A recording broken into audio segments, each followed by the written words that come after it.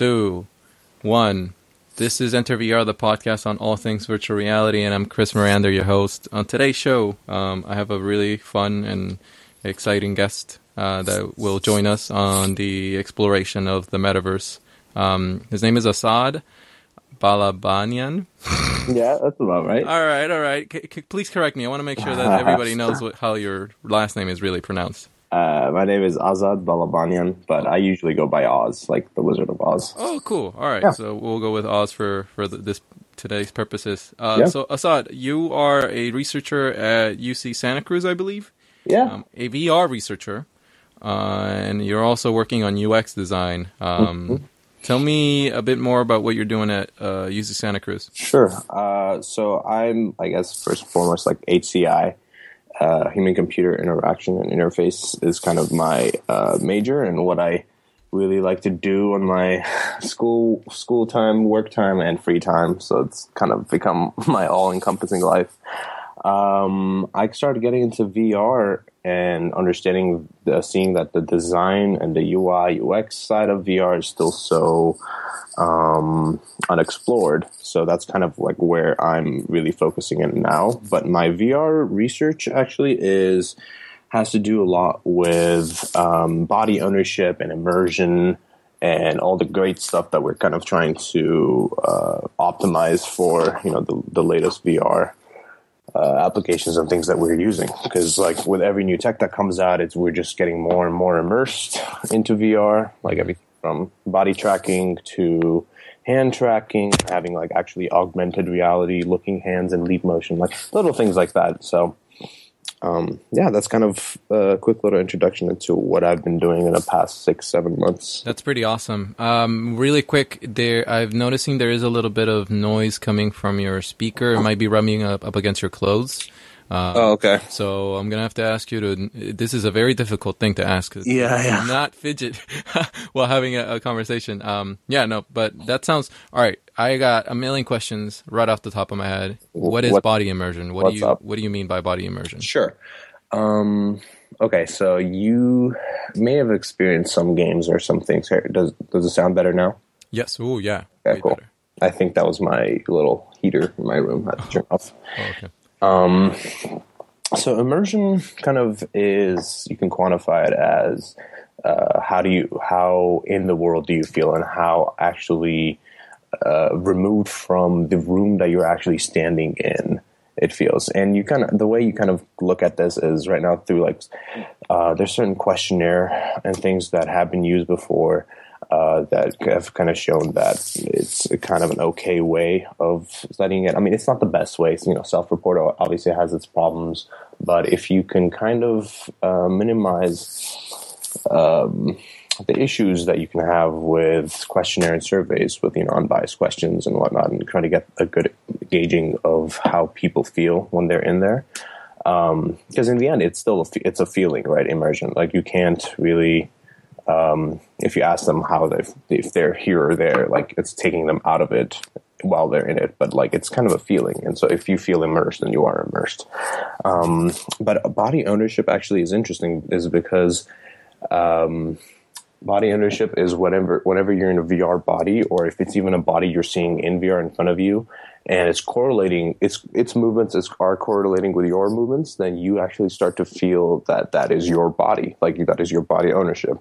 And this was research actually done before VR even became a thing, and with called like the rubber hand illusion. So it's pretty interesting that you kind of learn this in like basic psych classes nowadays, where they use mirrors essentially, and they put this rubber hand where your hand is actually supposed to be. So you put your hand, and then they overlay your hand with an image, like kind of like a mirror.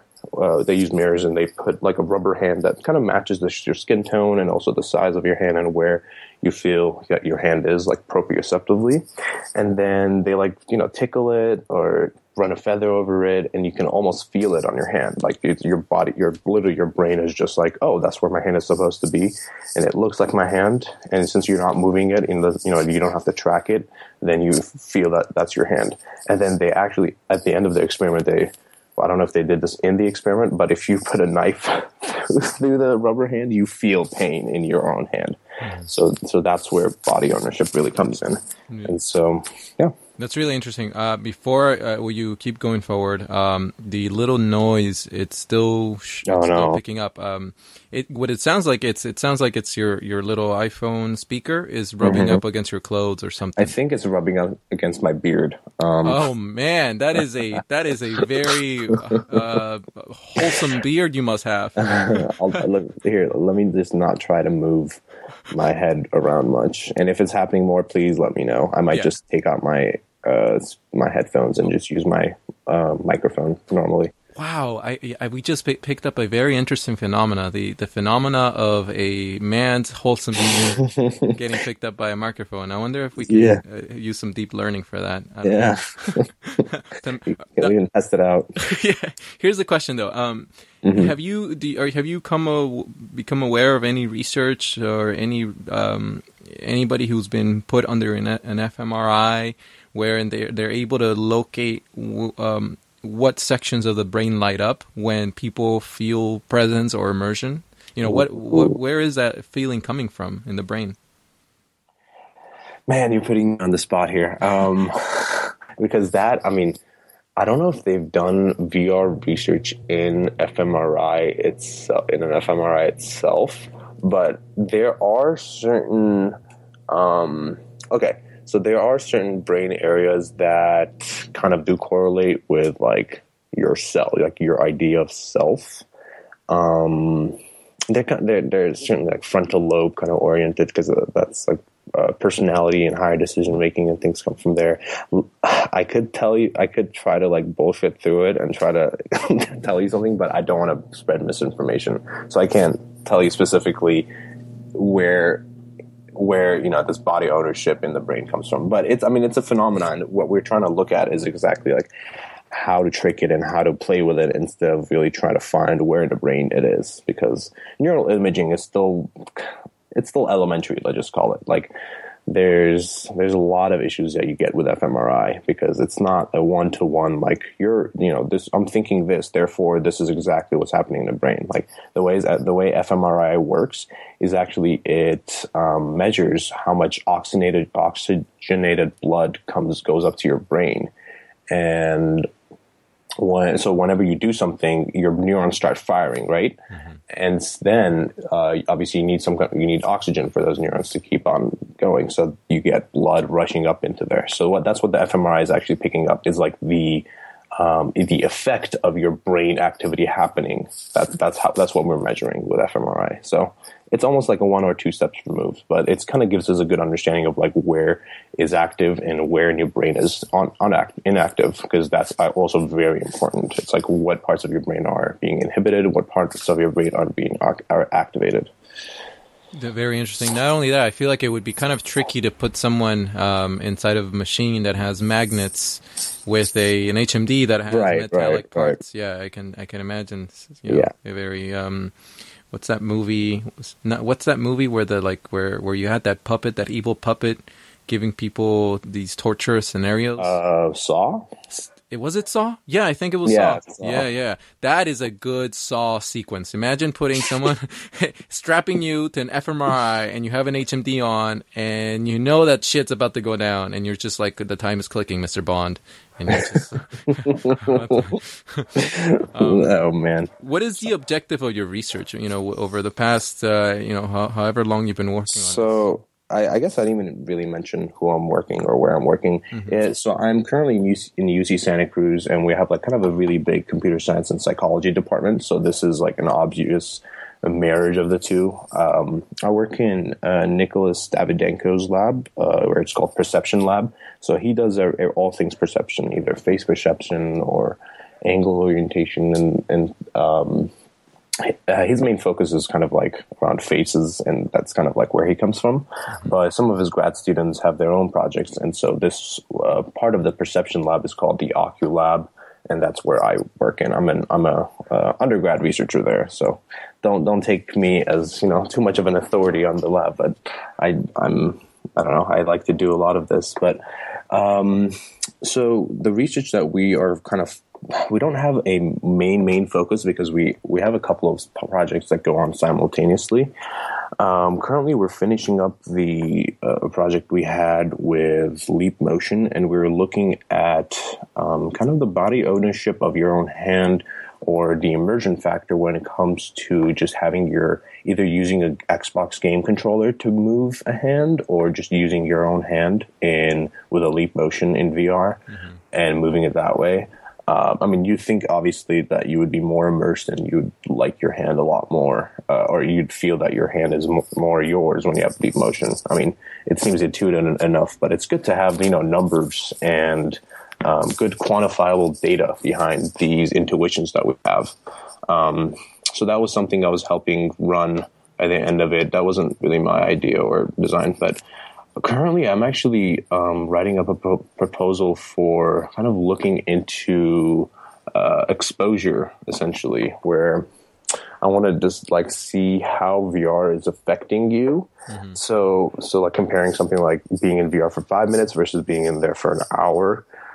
So I'd love to do like a 24-hour study, but like IRB, which is the International Review Board, kind of holds me back from having in test subjects for like more than an hour, or at least that's kind of the participants that we run. We can only keep them for an hour. Like if you need to get them for longer, then it'll be a lot more of a lengthy process through review boards and whatnot. But that's kind of like what I want to be looking into, because I think VR could have some interesting kind of effects on you and your body and the way you think.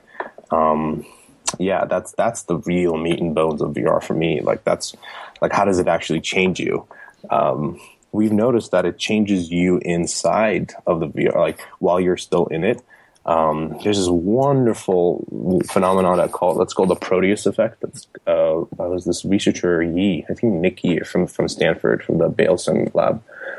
They've done actually a lot of things from the past. Like they used to do virtual reality research back in like the 90s and the early 2000s, and they're all using some weird proprietary HMDs with like 40 degrees of field of view is like 40 degrees and is running at like 30, 40 hertz for the screen, which like these specs are horrible now. And by the way, your beard is coming back, so damn it. Okay. We're doing really good though, but your beard let me such an epic beard you must have, sir. How does this sound? Way better. Are you delaying, or are you echoing yourself or anything? Nope. Sounds pretty cool. Good. Yeah. Sorry about that. I don't want to. It's all good. It's all good. But yeah, so tell me more about the system they're using. So the Proteus effect the way they were looking at it was, how does the word even Proteus comes from, like the Greek god, and it was about it was a god that could take on many forms and kind of do things differently, almost like acting in a sense. But so the Proteus effect is essentially when you embody a different avatar, your behavior actually changes, even without you trying to or whatnot. Like it's kind of an unconscious thing that whenever we wear like a certain outfit or a certain even uniform, it changes your behavior. Mm-hmm. And so he was looking at this, and what he discovered is that taller avatars, like in negotiation tasks, are actually a lot more confident. Avatars with like more attractive faces actually ended up having more intimate conversations and interactions with others. Like they would get up closer to them, they would talk about more intimate subjects. So there's a lot of so that was how the Proteus effect was coined. Mm-hmm. And now there's being more research done on oh wow, so being in a different avatar really changes your behavior. Like how far can we take this, Mm-hmm. There was an actually really interesting research that came out from Spain. I'll have to find the name of the researcher, but it was about having size differences. So if you're an adult and you actually embody an avatar of a child, that actually changes your perception of how big objects are. Because when you're a child, everything seemed bigger to you. Yeah. Like everything, like even your room, even your toys. And then when you're when you're an adult, you go back, you look at them, and you're like, wow, that's not so big.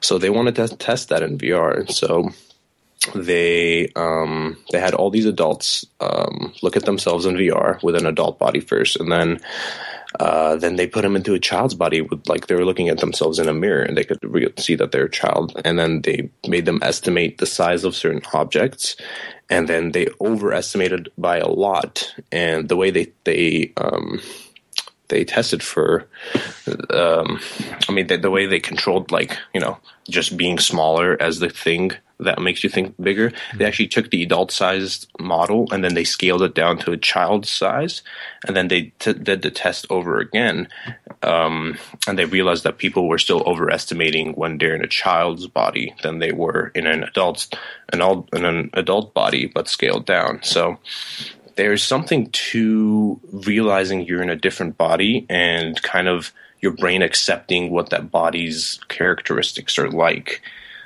Be it kind of a social way, be it kind of a physical thing with the kid's body size. Being in a uniform really does change your behavior.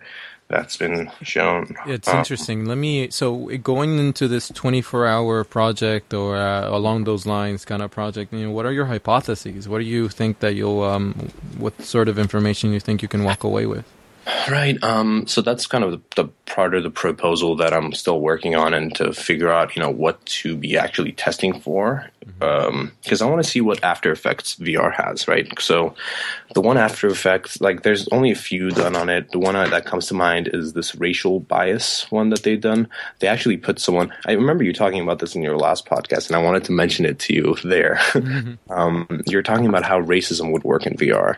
And I was like, oh, that's it. They actually did this really interesting research where they put someone in, they took, I think, white subjects or participants, and they put him into a black person's avatar, and they had him standing in front of a mirror. And so what they noticed is that after they did an implicit association test, or it's called racial implicit association test, IAT, I think is what it's called, like a week or two before the actual experiment, and that's kind of is trying to find, like, implicitly how much, what's your racial bias. And then after they were in a black body essentially for, I'm not remember how long it was. I don't think it was very long. After they took them out and they took another test, the same kind of test but like different questions. They found out that they actually reduced their racial implicit bias by a lot, which is really interesting because it's kind of, you're walking in someone else's shoes, so you kind of embody them, and therefore you start to almost connect with them in a sense, or feel for them.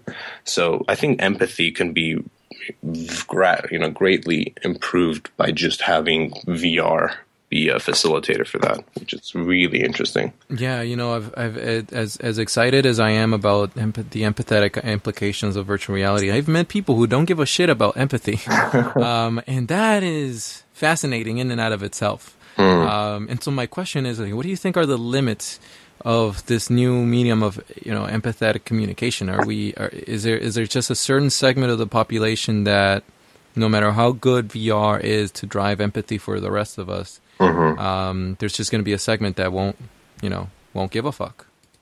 That's such a hard question, and that's like something I think about a lot, actually. And you think, what's the problem with people like this? Like, and maybe it does come down to kind of the neuroanatomy of people, or, we want to play the nature versus nurture game, but like, in my honest opinion, it has a lot to do with, like, nature has a lot to do with the potential for things, and then nurture is what actually makes it real, makes the gene express itself in a certain way.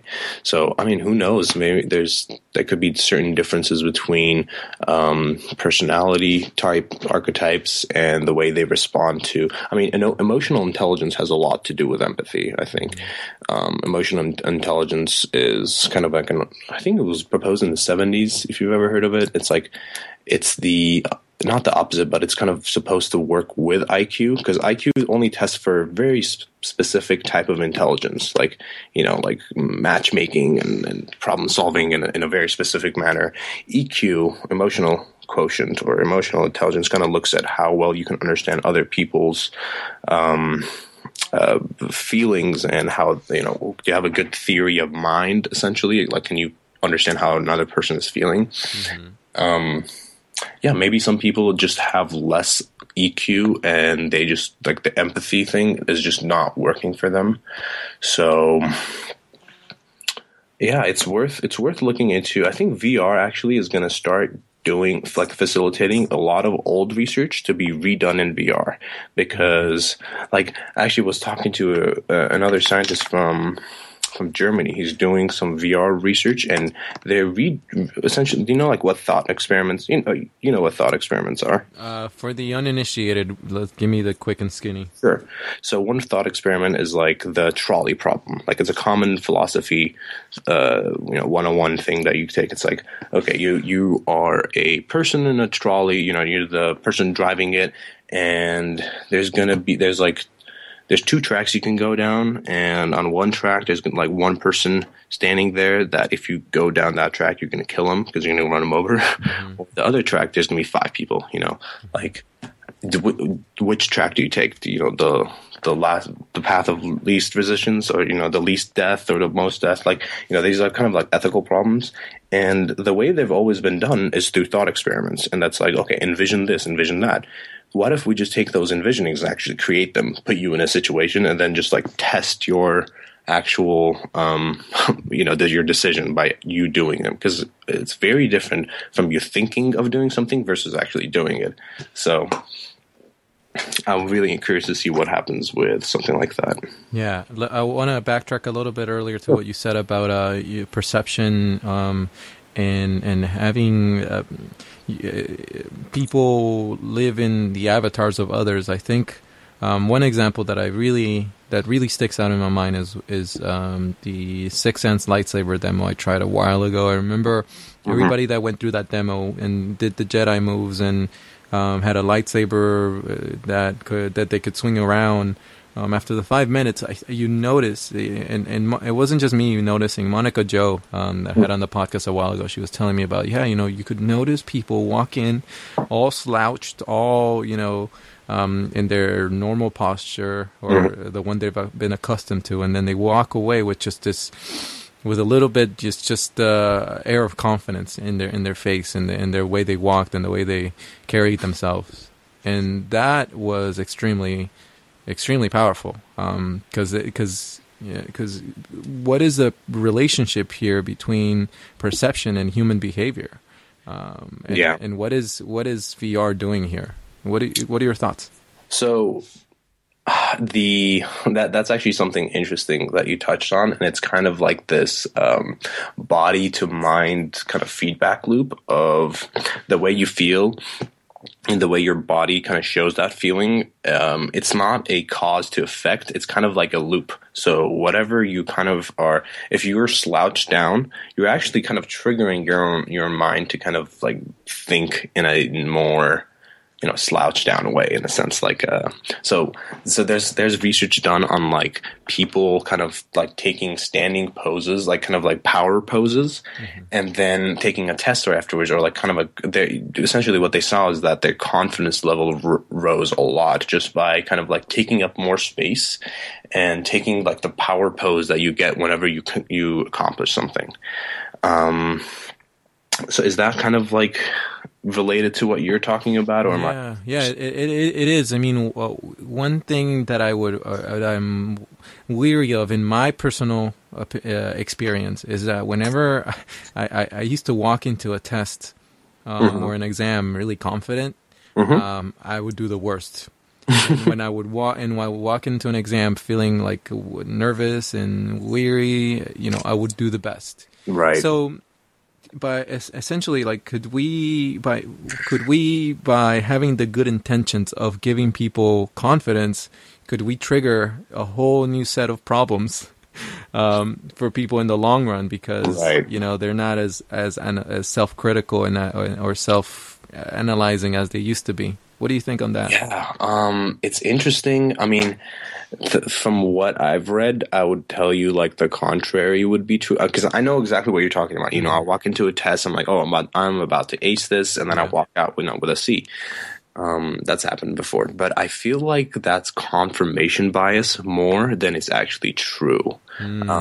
Because so the reason why I think that is because every time kind of an event happens with a degree of emotion attached to it, we mark it down in our memories. Like think of like it goes back to like prehistoric times where like if a crazy animal jumps at you, obviously that strikes a big fear or a big disappointment in your head, and you want to be able to remember that so that you don't make that mistake again. So that's where really confirmation bias comes back, and then we notice phenomenons like that where like we went and really confidently, and then got out with a feeling that we did well, we actually didn't. And then when you see that you didn't do well, you're like, oh, what the hell? Like, so you think that's true. But so from the research that I was just talking about, they said kind of the opposite. Like if you do take kind of a more confident pose and a more confidence things, you end up walking in there with more confidence and, kind of doing better. I don't know how much better that will be, but, anything is better than, nothing. Yeah. I don't know. I mean, I think there's a lot of problems or kind of little phenomena like this that we don't even know about that could exist in VR. And I think a lot of that will start coming around or being able to notice it in like social VR, like things like Altspace and VR chat and things. And the more people kind of like do things and interact with each other, I think we can start seeing like new interesting phenomena that we could like look into, like, oh, like we never would have thought this would have happened, because if you're in VR, everything is being tracked and everything has data and numbers associated to it, then you have a lot more data to kind of access and to do correlational studies with. So let's have a discussion here, because there's something that you talked about earlier that I'm curious about. And speaking of social VR, so essentially what you said a little bit earlier was we're discovering that through VR, we're pretty much naturally wired to be biased for people who are tall and beautiful. Right? Sure. Like it seems like that's the thing, and it just, all we have to do is look at every TV show, every commercial, every person who's more or less popular on YouTube. Yeah. On average, they're pretty tall and beautiful, right? And it's not even the perceivers that like change their behavior. It's the people that even perceives themselves to be tall and beautiful change their own behavior, even if they weren't before. Like if they're embodying an avatar that's tall and beautiful, then they will even start like acting more towards like some things like that. Now, nature, there seems, I mean, what is the argument here for like nature doing this? Is nature what is the evolutionary biology reasoning for why we discriminate towards these populations of people? And so so that plus, can we in VR retrain the brain to not discriminate towards that segment of the population, so that people don't, so that people can give more intimate time to people who are short and not as attractive? You know what I'm saying? Like, can we reverse this sort of natural thing that we're wired for through VR? I think the easy answer to that, or the easy solution to a problem like that, would just be make all the avatars the same height, then, kind of level the playing field. And that's kind of what certain, social apps are kind of doing in VR, or at least the ones that I've looked at. The only kind of way I see people not sympathizing, more of like understanding and like less actually having bias towards like taller people, or, less, attraction towards like taller people, would I guess hopefully be through empathy. If you can like live the day in the life of like being, let's say, like 4'9", and how things feel and how people are like looking at you, or the way just you interact with things. Maybe if you have that experience, that you actually will have enough of an emotional response that kind of stays in your head, and the way you treat or even you interact with people that are shorter than you, is you kind of have that in mind of like, oh wow, like I don't want to cause more stress to this person. That's like a very big interesting thing to look into, or that I really want to be seeing. That, you know, how is VR going to be changing our interactions with each other and how it could change society? Because I mean, the internet was really good at this, right? Because we started to realize, like, oh, well, there's a lot of people that kind of think like me, that even joke like me across the world in a different language. Mm-hmm. And it, I think, brought about like a great kind of feeling of like oneness, even if, you know, we're seeing a lot of wars and things happen between ideologies. But I think on a personal level, down to like just the population of people, like people kind of sympathize and empathize with each other more because of our connectedness. So I think VR is just a one wonderful next leap and step in that direction, where you're actually interacting with them on a face-to-face basis, because that's the big difference in social VR versus just chatting and IMing or even Skyping like what we're doing now. I'm not seeing you face-to-face, unfortunately. If we were doing this in a VR social app, like we are actually standing next to each other, looking at each other, you know, even at our robotic avatars, but you can see the other person's head move, the way their hands move. You can really understand their body language, and that is huge. That is absolutely crucial for any kind of communication, because, like, I don't know if this is true or not, but like 60% of communication actually happens through like body language. You know, it's not what you say, it's how you say it. It's how your body moves around to it, and everyone has their own specific body language that you will know if the person you're talking to is actually that person and not just an imposter. You know, that could be a real thing. Yeah, that's really interesting.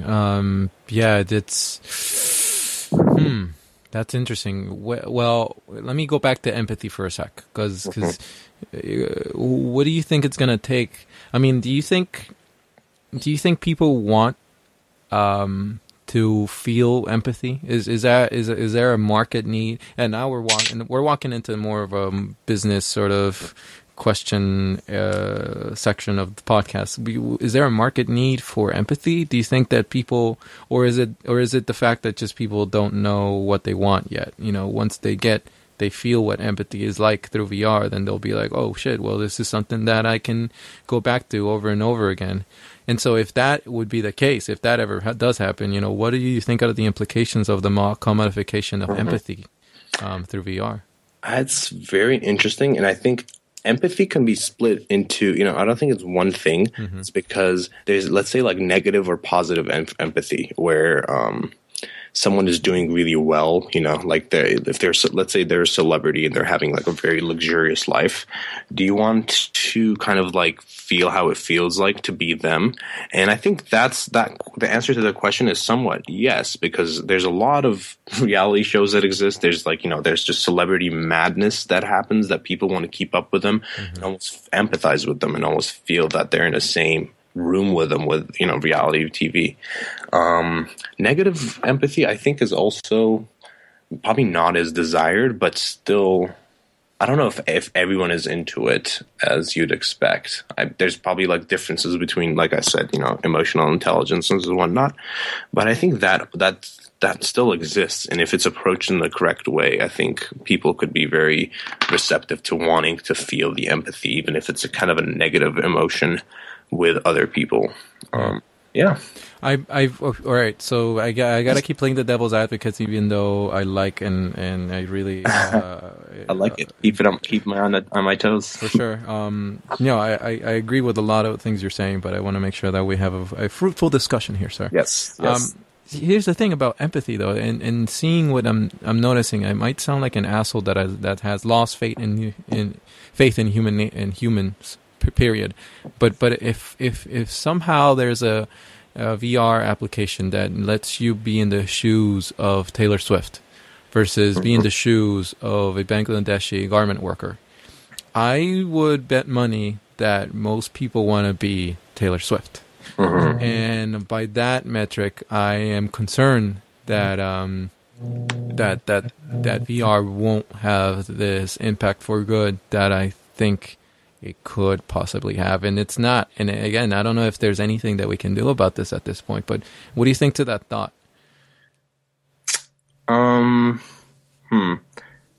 So are you asking, like, why do most people want to be in Taylor Swift's shoes versus a farmer's shoes. Yeah, and why and what and so the thing is, if the objective, I mean, if the idea of VR is to improve life on Earth for everyone as we know it, and it's not for everyone that has that objective in their mind, but I know that we should have a little bit of that objective in mind.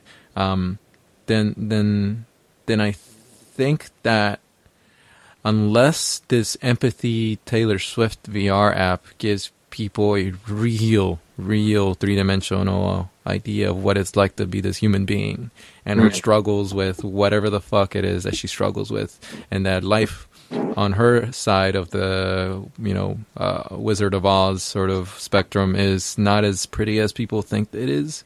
Maybe that is valuable. That could be valuable. I think it is. I think it would be valuable, and I think that's what superstar kind of documentaries do, or on tour documentaries, because the front stage of the tour, of the concert is very just out of this universe kind of a thing. Like that, the Taylor Swift standing on that stage is God all of a sudden. Yeah. And that's what most people perceive them as. And then you start looking at the backstage stuff. You see the behind the scenes. You do the thing like, oh wow, it's a pretty tough life that they're living. Probably not as tough as like a farmer's life, let's say, but it's still kind of a tough life. So I think documentaries like that kind of help people get better perspective. But I think from a day-to-day kind of like what kind of media do you want to consume in every day? Like there's certain days where you do want to watch kind of like a serious kind of documentary about things. It's not going to make you feel good, but it's kind of helps you empathize with that person. Yeah, and then there's certain days where all you want to do is just watch VR porn. So there's a day for everything, right? Yeah, exactly. So it depends on. I guess there's probably a better medium out there for feeling in the shoes of God and how it feels like to be in somewhere really cool.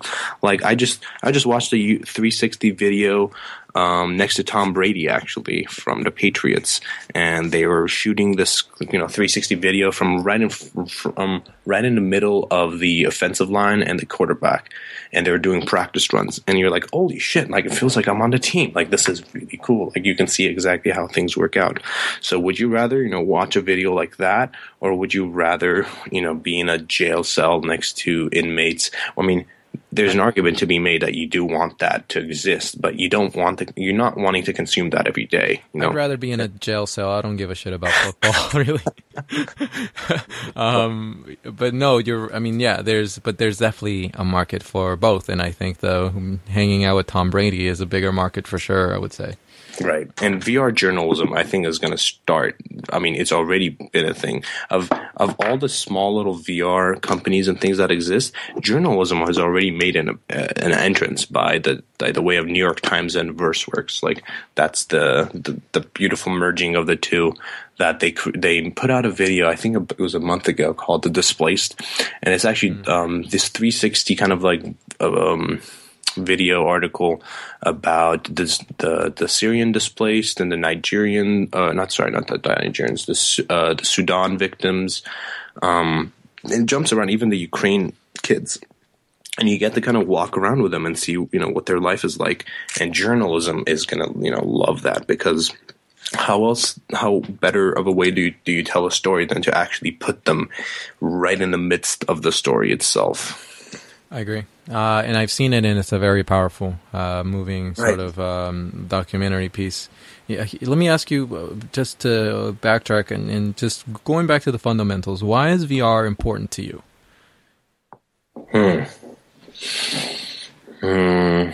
VR,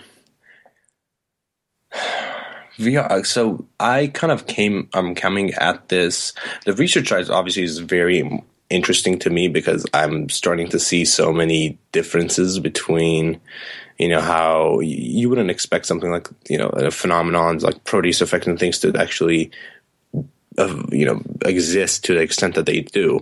But if you kind of think about it, they kind of make sense. Like even if you think of Philip Zimbardo's like Stanford prison experiment from the 70s, like, wearing different costumes and being in different roles really affected their behavior to the point that they were abusing the other participants. But to me, the reason why I'm so interested in VR is because it's such an new medium. It's almost like I was talking to some other coworkers and how we see, where we are right now, and we all kind of agree that this is like 1994, on the brink of internet becoming a thing again.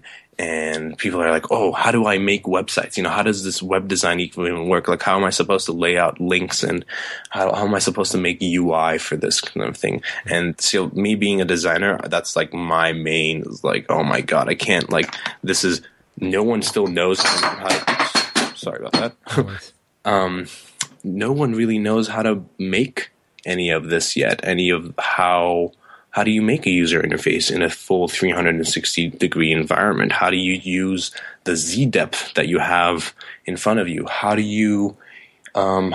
a stereo 3D work in something like this?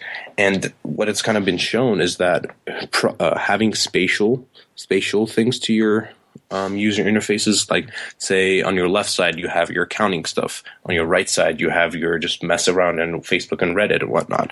It actually increases productivity by 40%.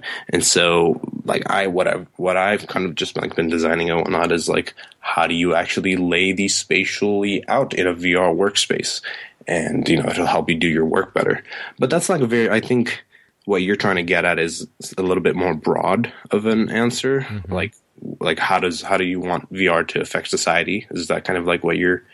just on a personal level, like what's motivating you to be part of this? Yeah, I think it's such a new medium that I kind of want to be like, essentially, I know it's a little much to say, but like a pioneer in like how the interface and gestures and buttons even work in this kind of an environment. And that's kind of what I've been doing on my free time, is just like read up on like whatever little design articles and videos and talks that they have, and figure out how to help to even display information to the user in a way that actually feels normal and natural, because everything that we've been doing till now is essentially taking a 16 by 9 screen from a 2D plane, putting it in front of us in a 3D space, and then just playing with that. Because it's what is that doing? That's nothing. That's just emulating a 2D screen in 3-dimensional. Like, that doesn't do anything. That's not helping you in any kind of spatial way. Because you yourself, like, humans are so very good at spatial task and reasoning and even spatial memory. Spatial memory is very old, because if you think about it, like every animal kind of possesses that. Like, they know how to get back home, they know how to move around their own space. If you tell them to remember a poem or something, it's a lot harder to do, because words, let's say words, sounds, and all phonemes and things are harder to kind of... They're a lot newer of an evolution in our brain, and they require a lot more associations made, a lot more, like, let's say, mnemonic devices for you to remember what those are. But you're very good at remembering spaces. So what 3D or what VR is doing is really adding spatialness to your virtual or to your electronic applications. So if you can use that to your advantage, then you will increase productivity by a lot, and even just increase the intuition and the intuitiveness of a system for someone like even like 60, 70 years old to like go into VR and understand that those things are buttons that you can touch, and they know what those buttons will do based on how they're placed or where they're placed and how they're labeled, and they know what interaction they need to be doing with them to get that button to be pressed. Like, because if you give an 80-year-old that's never used a computer before, the level of abstraction of a mouse is pretty high, I'd say. Like, because you have to move a mouse in, let's say, in the Z field, like front and back, so that the mouse can move on the screen in a different plane, so that you can click a button here, so that the mouse can click a button there. And do you see what I mean? Like, the level of abstraction from you doing something to something happening is pretty wide. And iPhones made that a lot easier, where you're actually tapping on the thing that you wanted to work. In VR, you actually will be, touching or holding the thing that you actually want to interact with. I think that's where things get the most intuitive kind of interaction with. So let me ask you this. So essentially, and correct me if I'm wrong, what you're saying is that ever since we've invented the printing press and we've been dealing with information on the 2D paradigm through text and screens, flat screens, we haven't been able to tap into the spatial memory module of the brain. Yes. And by using VR, we're able to tap into this extra module that will add more. What is it doing? It's adding more of an. It's adding more. I don't want to say adding more memory, but helping you remember things better because of the spatial memory, and also your muscle movements and actually doing those actions. Like the reason why you walk so easily is because you've just been doing that for thousands, or for not thousands, let's say decades. You've been walking, and that spatial movement has become such a entrenched neural pathway that you've done it so many times over and over. It's like such an easy move. It doesn't require much cognitive load, and that's what I think VR is very good at. Is if you tap into certain movements and actions that some people just do on a regular basis, then the amount of cognitive load just means like how much like attention and memory it takes for you to like do something, think of something, to pay attention to something, then that will be a lot reduced. Sorry about the noise. There's a parking garage. Oh, no worries. It's all good. Opening. Yeah, no, I got dogs and it's all good. Not ideal, not an ideal podcasting environment.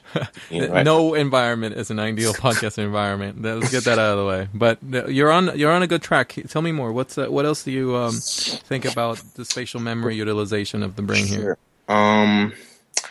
Yeah, I think so. Have you ever watched the show Sherlock on Netflix? I hear good things. Okay. And where I heard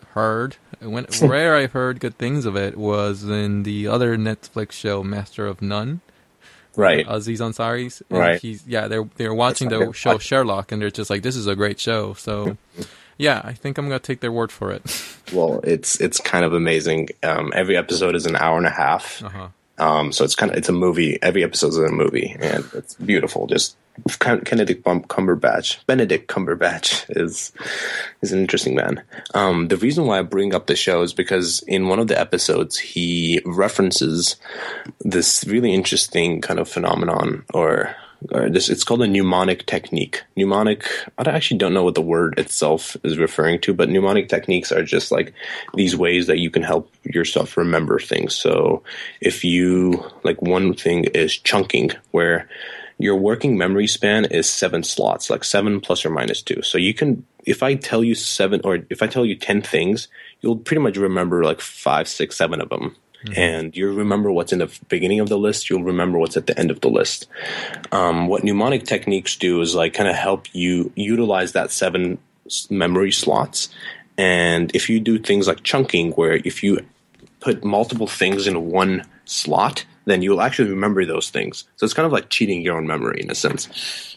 Do you see what I mean? Like, do you want me to explain that? Let's actually do an experiment with the fans. I'm going to name off 10 things that I see in my surroundings right now. Okay. And in the next 10 minutes, this is a completely arbitrary experiment, so please take everything I'm about to say with a grain of salt. I mean, maybe this works out. I'm gonna say 10 things, and at the end of the 10 minutes, don't write it down. I'm gonna say them again, and you'll count off how many you got right. So I'm gonna say printer, yoga ball, stapler, okay, dog,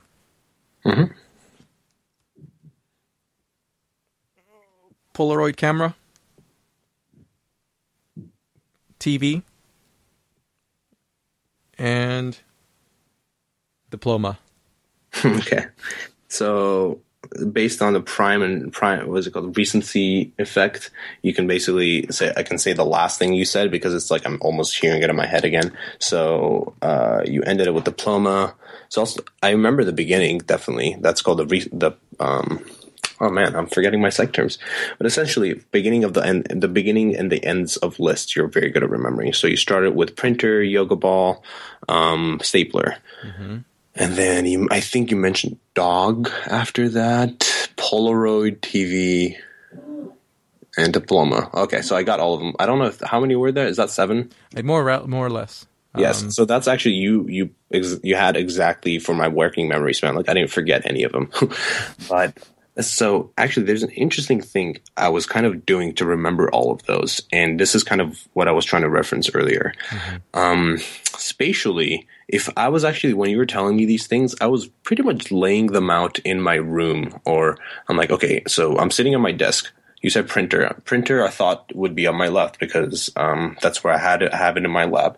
You said yoga ball. The yoga ball would probably be right behind me because I'm not using or looking at it. Stapler. You said stapler. I know the stapler would be on my desk, so I placed it kind of forward. Diploma would be on the wall. The dog would be behind me. So I actually was using spatial memory and spatial associations to place things, and you referencing those spatial memories is a lot better than just referencing random tidbits of information like a word or a name, because those things have less associations have less kind of like connections to them. And the beautiful thing about memory is that a memory or a piece of information in your head doesn't really just exist. It exists by how it's connected to other things. Because if it exists without no connections, you can't access it. It's like, think of like a file in a random folder where you just don't really have like the links to get to there. That's kind of how your memory works, which is why like things like mnemonic devices help you. Which is also why names are really hard to remember, because when someone tells you their name, what is that word even connected to? It's just a random like string of phonemes, just thrown at you like that doesn't make any sense to you unless you actually take that name. You've heard someone else having that name. You look slightly like them. You're like, okay, I'm going to associate this name with that other person that looks like this person who's also like these things. So you start putting all these associations to them, and then you are better at remembering their name. Okay, so follow me down this path of pseudoscience, because the thinking is neurons that fire together, wire together, right? Yeah. And if you're having a cluster of neurons that are, and again, this might be pseudoscience, a cluster of neurons that are where you're storing the yoga ball information. If you pair that and associate that information, that cluster, with the spatial relation to you, then you have this connection. these mm-hmm. See what I'm saying? This cluster of the association of the ball, and then you have where it's located in space. So that's another module of the brain, and so I wonder if that's what the line of thinking is here, by giving it more of Man, I don't even know what it is, but giving it more information, data. I guess. Yeah. Okay. Yeah, and you're right into thinking that way, and I think it goes even a level beyond that with spatial things, because you actually kind of, okay, I don't know if there's a lot of truth to what I'm saying, but intuitively it feels like this to me.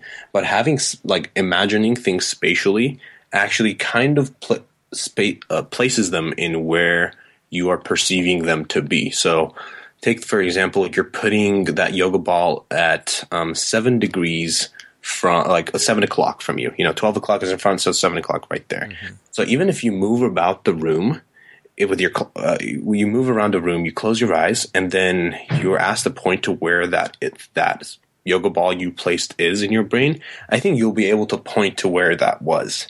You're very good at putting things spatially, and so that's kind of like the module, or that kind of thinking that I want to I'm kind of trying to tap into, because that's what VR is going to be great at doing. So this is one level from that. Is they did a study on iPhone apps on taking away all the icons of your apps and you are actually pretty well at doing the same tasks and whatnot, and finding the apps even without looking at the icons, because you spatially place them in specific spots, and you've been accessing certain apps every single day, so many times a day. Like if I say tap on your Messages app on your iPhone without you knowing exactly where it is, I think you'll be able to like tap it pretty easily. Don't you agree? Yeah, definitely. It's like it's ingrained in your muscle memory almost. Yeah. Muscle memory, spatial memory. So that's just such a small little spatial area, right? That's a small little iPhone screen. But take that and put it all the way around you. And I think combining that with certain gestures and things, I think you'll be able to just do a lot more with the spatial, the spatialness of the design of things. So let's talk about the implications of this. So based on what you're finding out, based on the things we sort of know, and where... okay. I mentioned Sherlock, and I want to... let's bring that full circle. Yeah, in the show, they actually mention the memory palace, is what he calls it. And it's a way for him to access all the knowledge in his own brain. And the way he like places things, or the way he remembers them, is he closes his eye and he envisions a palace that he has, and he knows every room in it. You know, he can walk around in a palace, and he goes and actually just places pieces of information, of evidence and things, onto desks, onto walls, like spatially. And then that way, since you're better at getting to spatial memory easier and quicker, he's able to access those information better. Like he's like, okay, I'm going to place this evidence, on the wall of the third room. And then he does that. And then a couple weeks later, he's like, oh, I need to access that. So he closes his eyes, he walks to that room. And then based on priming and cueing that happens when you're going through spatial places, he remembers what that information was. So I think something like that could be really interesting in VR. Yes, that's exactly where I was going to ask you. Like, holy crap! I've now I'm going to ask you this. I had another question, but now that you brought it in that direction, let's go there. Sure. Because there's this Gear VR app. I don't know what it's called. I'll put it in the show notes. But it's this. You're able to put your regular photos that you have inside your phone inside of a 3D environment, inside of a VR environment. And so you can choose between a museum, a nice house, and you're just putting all your photos on the walls of the house. And so that the memory palace idea reminded me of that, but it could be so much better if it could be done in that way. Like that's fascinating. That is fascinating, actually. I didn't know do you know if that's an app? Is that the Flickr app, or is that? It's not the Flickr. It's I'll add it in the show notes and I'll look for it and I'll send you a link. But yeah, it's a pretty cool app where you can store your photos in this, in these virtual environments. Right. And that kind of reminds me of the memory palace. Although having my own memory palace would be pretty fucking awesome, I gotta say. In VR. Right. Imagine you don't even have to imagine it. You'd have to just go in, and then kind of like you'd have the actual environment for you to do that. And that could be a really cool experiment to run, is like having people imagine their mind palaces and placing random bits of information, or to actually do that in a spatial way in VR. I'm sure you'd get like pretty cool results from it, just from what I'd hypothesize. Yeah, this is a very good idea for some company like Evernote to start working on. Ooh, yeah. I do want to mention that I'll send you the links for all the papers and things that I've been mentioning, and you can totally put them in the show notes, because I hate, like, if I listen to a podcast and it's like someone is just spouting off on all this science and like without any evidence and backings of it, it's like, okay, I don't even know what to look up anymore.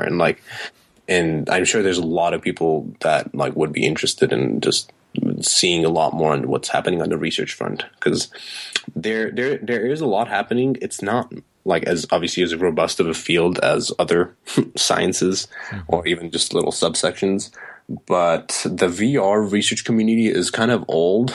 Like there's been a lot of research, like I said, from the 90s that I think should be and probably are being replicated now with, the more standardized hardware with Oculus, and I want to get a Vive for iLab so we can do a lot more spatial kind of things, like walk around type of experiments. So yeah, that would be awesome. And thank you for the links. I'd greatly appreciate that. Going forward into a couple more questions, based on what you've seen and what you know, are you pretty confident that the future of work will be in virtual reality, for example? I think to a certain extent, like, because it'll be hard. It'll be hard to get users to actually want to do this unless a task is made like 10 times easier, or like that's actually kind of like the number people go by to break habits. Is like, unless an alternative is 10 times better than what their habit of them using is, then the users will not switch. But I think there's definitely going to be certain applications that like will be easier to translate into VR and will really make sense to do things like that. Like, I think virtual teleconferencing in certain situations will be a lot better to do in VR than it is to do over the phone, especially when it comes to like pointing to things and like talking about something in a full 3-dimensional way, or even like editing a paper together. It's like a way you can just point to places in the paper in a virtual reality than having to move a cursor in Google Docs and whatnot. I think mainstream adoption of VR is like at least 5 years out, and that's going to be still tech people that are going to be doing it. But there is a difference between the way like computer took so long for people to adopt it versus iPhone, which was even quicker, versus VR, where I think the spatialness and the intuitiveness of it could be it's a good factor for people of all ages to kind of understand.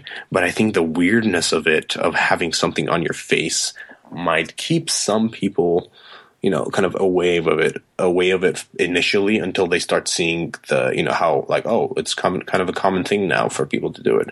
And I think virtual reality won't be the best for workspaces. It's going to be augmented reality. And there's a really, really cool video from, do you know what Leap Motion is? Oh my God, sorry about the sound again. No worries. And yes, I do know what the Leap Motion is. And we're about to get into a debate, AR versus VR, in terms of the future of work. But please, I'd like to hear your argument for it. So I'll link you this video too, or maybe you can even just find it. It's really easy. It was an internal video from a Leap Motion developer, and they've been because the Leap Motion was developed just as a mouse cursor on just a normal computer, and then they kind of retrofitted it to the Oculus when they realized when that thing was coming out and it could work well. And it was a good thing they did, because it opened up a lot of interesting doors. But their new sensor is called the Dragonfly, and it's a full color camera pass through that they have in it, and the sensor range is a lot bigger, so you can fully see your hands. You don't have to keep it right in front of your face, type of issues. But one of the internal developers put out this really cool test demo that they made, and it's using the video pass through. So he's wearing the Oculus and he has the Dragonfly on it. He clicks the button and then he goes through a full video passage, so that he's seeing what's in front of him, but it has the augmented reality displays. So like, he has like an article to the left of him where he's looking still at his computer, but to the left there's an article. On the bottom there are these chat bubbles of the people. Like, he can tap on that and then like he can talk to them. Or if he plays a video, there's this really cool gesture he does from like, he has all these windows in his computer. He like grabs them and then blows them out, and then every window comes out of his computer into full space in front of him, and he can just look at them and he can sort things through there like much. It's essentially like an extended screen into a full on surrounding you. It's a super interesting video. It's like a minute and a half that he does, but it kind of helps you understand like how AR and VR could be used in workspace environments, like very, very soon, I think. Okay. So I totally see that. I can see that happening, and I can see the value in it being 10 times better than what we have now. But here's my reasoning for why VR could be potentially better for the future of productivity and work. And I use my experience as an example, and although it might be anecdotal, I think there's something here. And the idea is that I'm lazy as fuck, and I want to lay down and use eye tracking to get, because all those gestures, waving my hands around, after 8 hours, 10 hours of work, that's going to be a workout. Yeah. And that could get, and I don't know how many people will have the ability to, continue, have that stamina. Maybe it's a good thing. Maybe it's something we need. But at the same time, I can also see me being completely laid out on a bed, and every subconscious process happening in my brain that is driving me to stand up or sit down or use my hands or, all that stuff,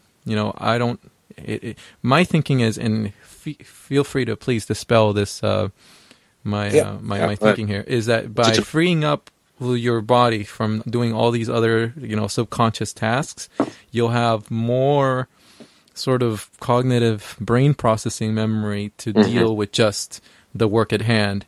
And mind you, you're just eye tracking. All you need is eye tracking, voice, maybe a keyboard, that you can sort of a Bluetooth keyboard or something. Right.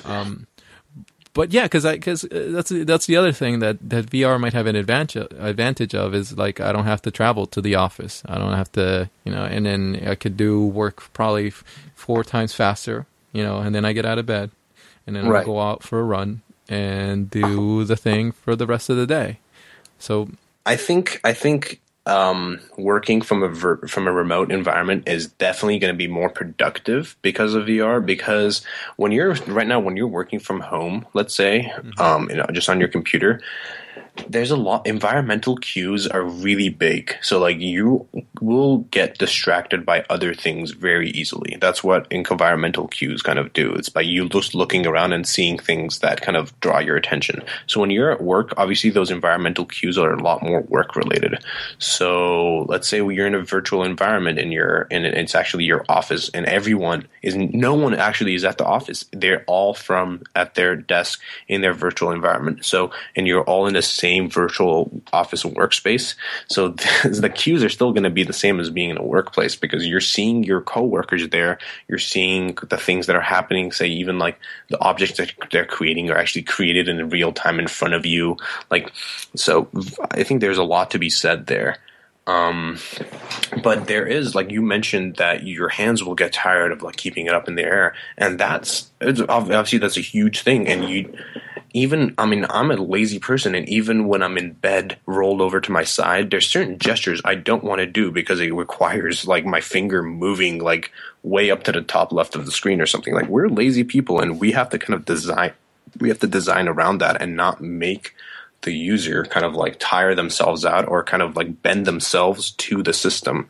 So that's what I mean by this is still so early in their development that we still don't know how to like do things. Like, we don't even have the input systems fully done yet. Like the Oculus Connect or the touch controls aren't out yet. Not everyone has an HTC Vive controller. Like, we're just still using Leap Motion as the only kind of like real input method in real space, and the way you use that is like it's such a small little range, so you have to keep your arms up and they get tired. Like, so there's a lot of kinks that are still being worked out that I think will be a lot better. Let's say in like 3-4 years down the line, like it'll be a lot more common practices will be set in stone. I want to start bringing things to a close with this final topic on my end, and then I want to know if you have any final thoughts on your end. Sure. But the final sort of thought that I have on my end is the relationship between virtual reality and neuroplasticity. I think they're pretty much interconnected here. Mm-hmm. And I think that this is why VR is so powerful for things like post-traumatic stress disorder and phobias. And, to some degree, I would imagine that even addiction, people with addiction problems would also be able to benefit from a virtual reality sort of therapies or whatnot. Because again, neuroplasticity, my understanding is that it's the ability for the brain to sort of rewire itself and change and adapt. And so my thinking and the hope really is that we really harness VR and the relationship to neuroplasticity for the better.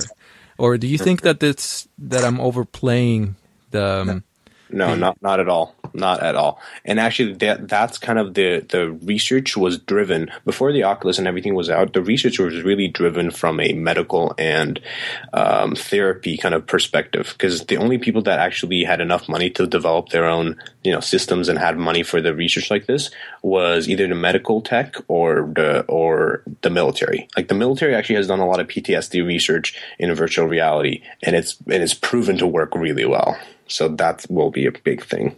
Yeah, so I'm excited for that and see where it's going to go.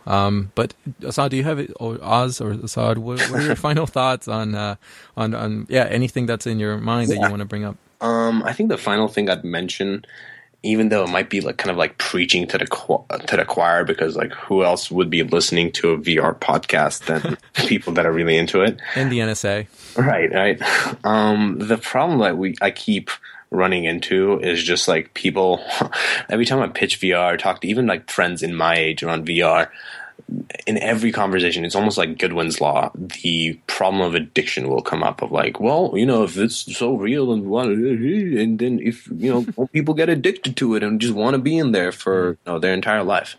I'm like, well, like look at computers, look at phones today, like look at people, look at the tech that we have today.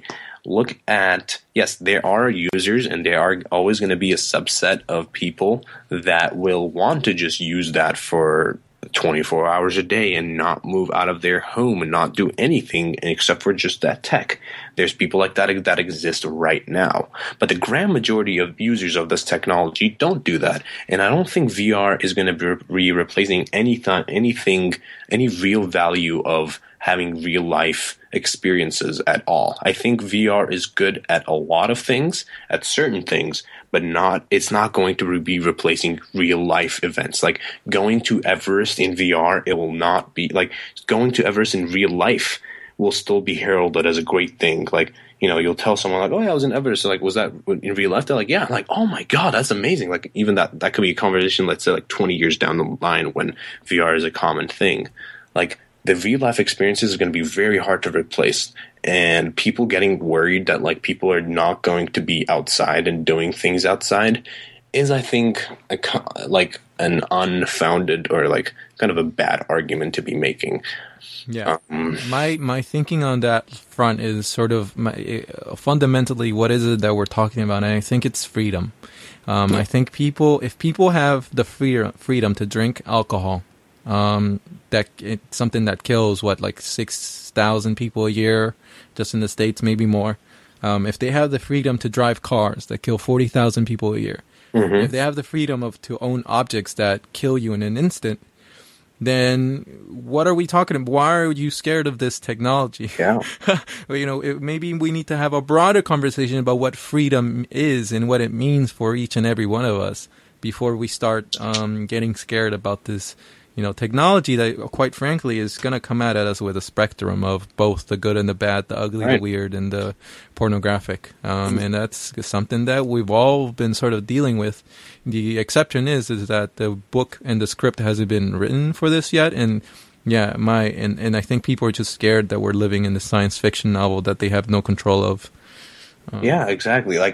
People are like, the fear of the unknown just is always such a prevalent kind of like phenomenon in people. Like everyone is always, if you don't know something, you are obviously more skeptical of it. You're less likely to change your own habits and the way you view the world or the things. Like you've seen that time and time again. But like, I just want people, like, for all the listeners out there that like get asked that question, like just kind of like make it apparent to them that like, look at the tech that we have now and look at how the grand majority of people are using it, and you will still always have people that like misuse it and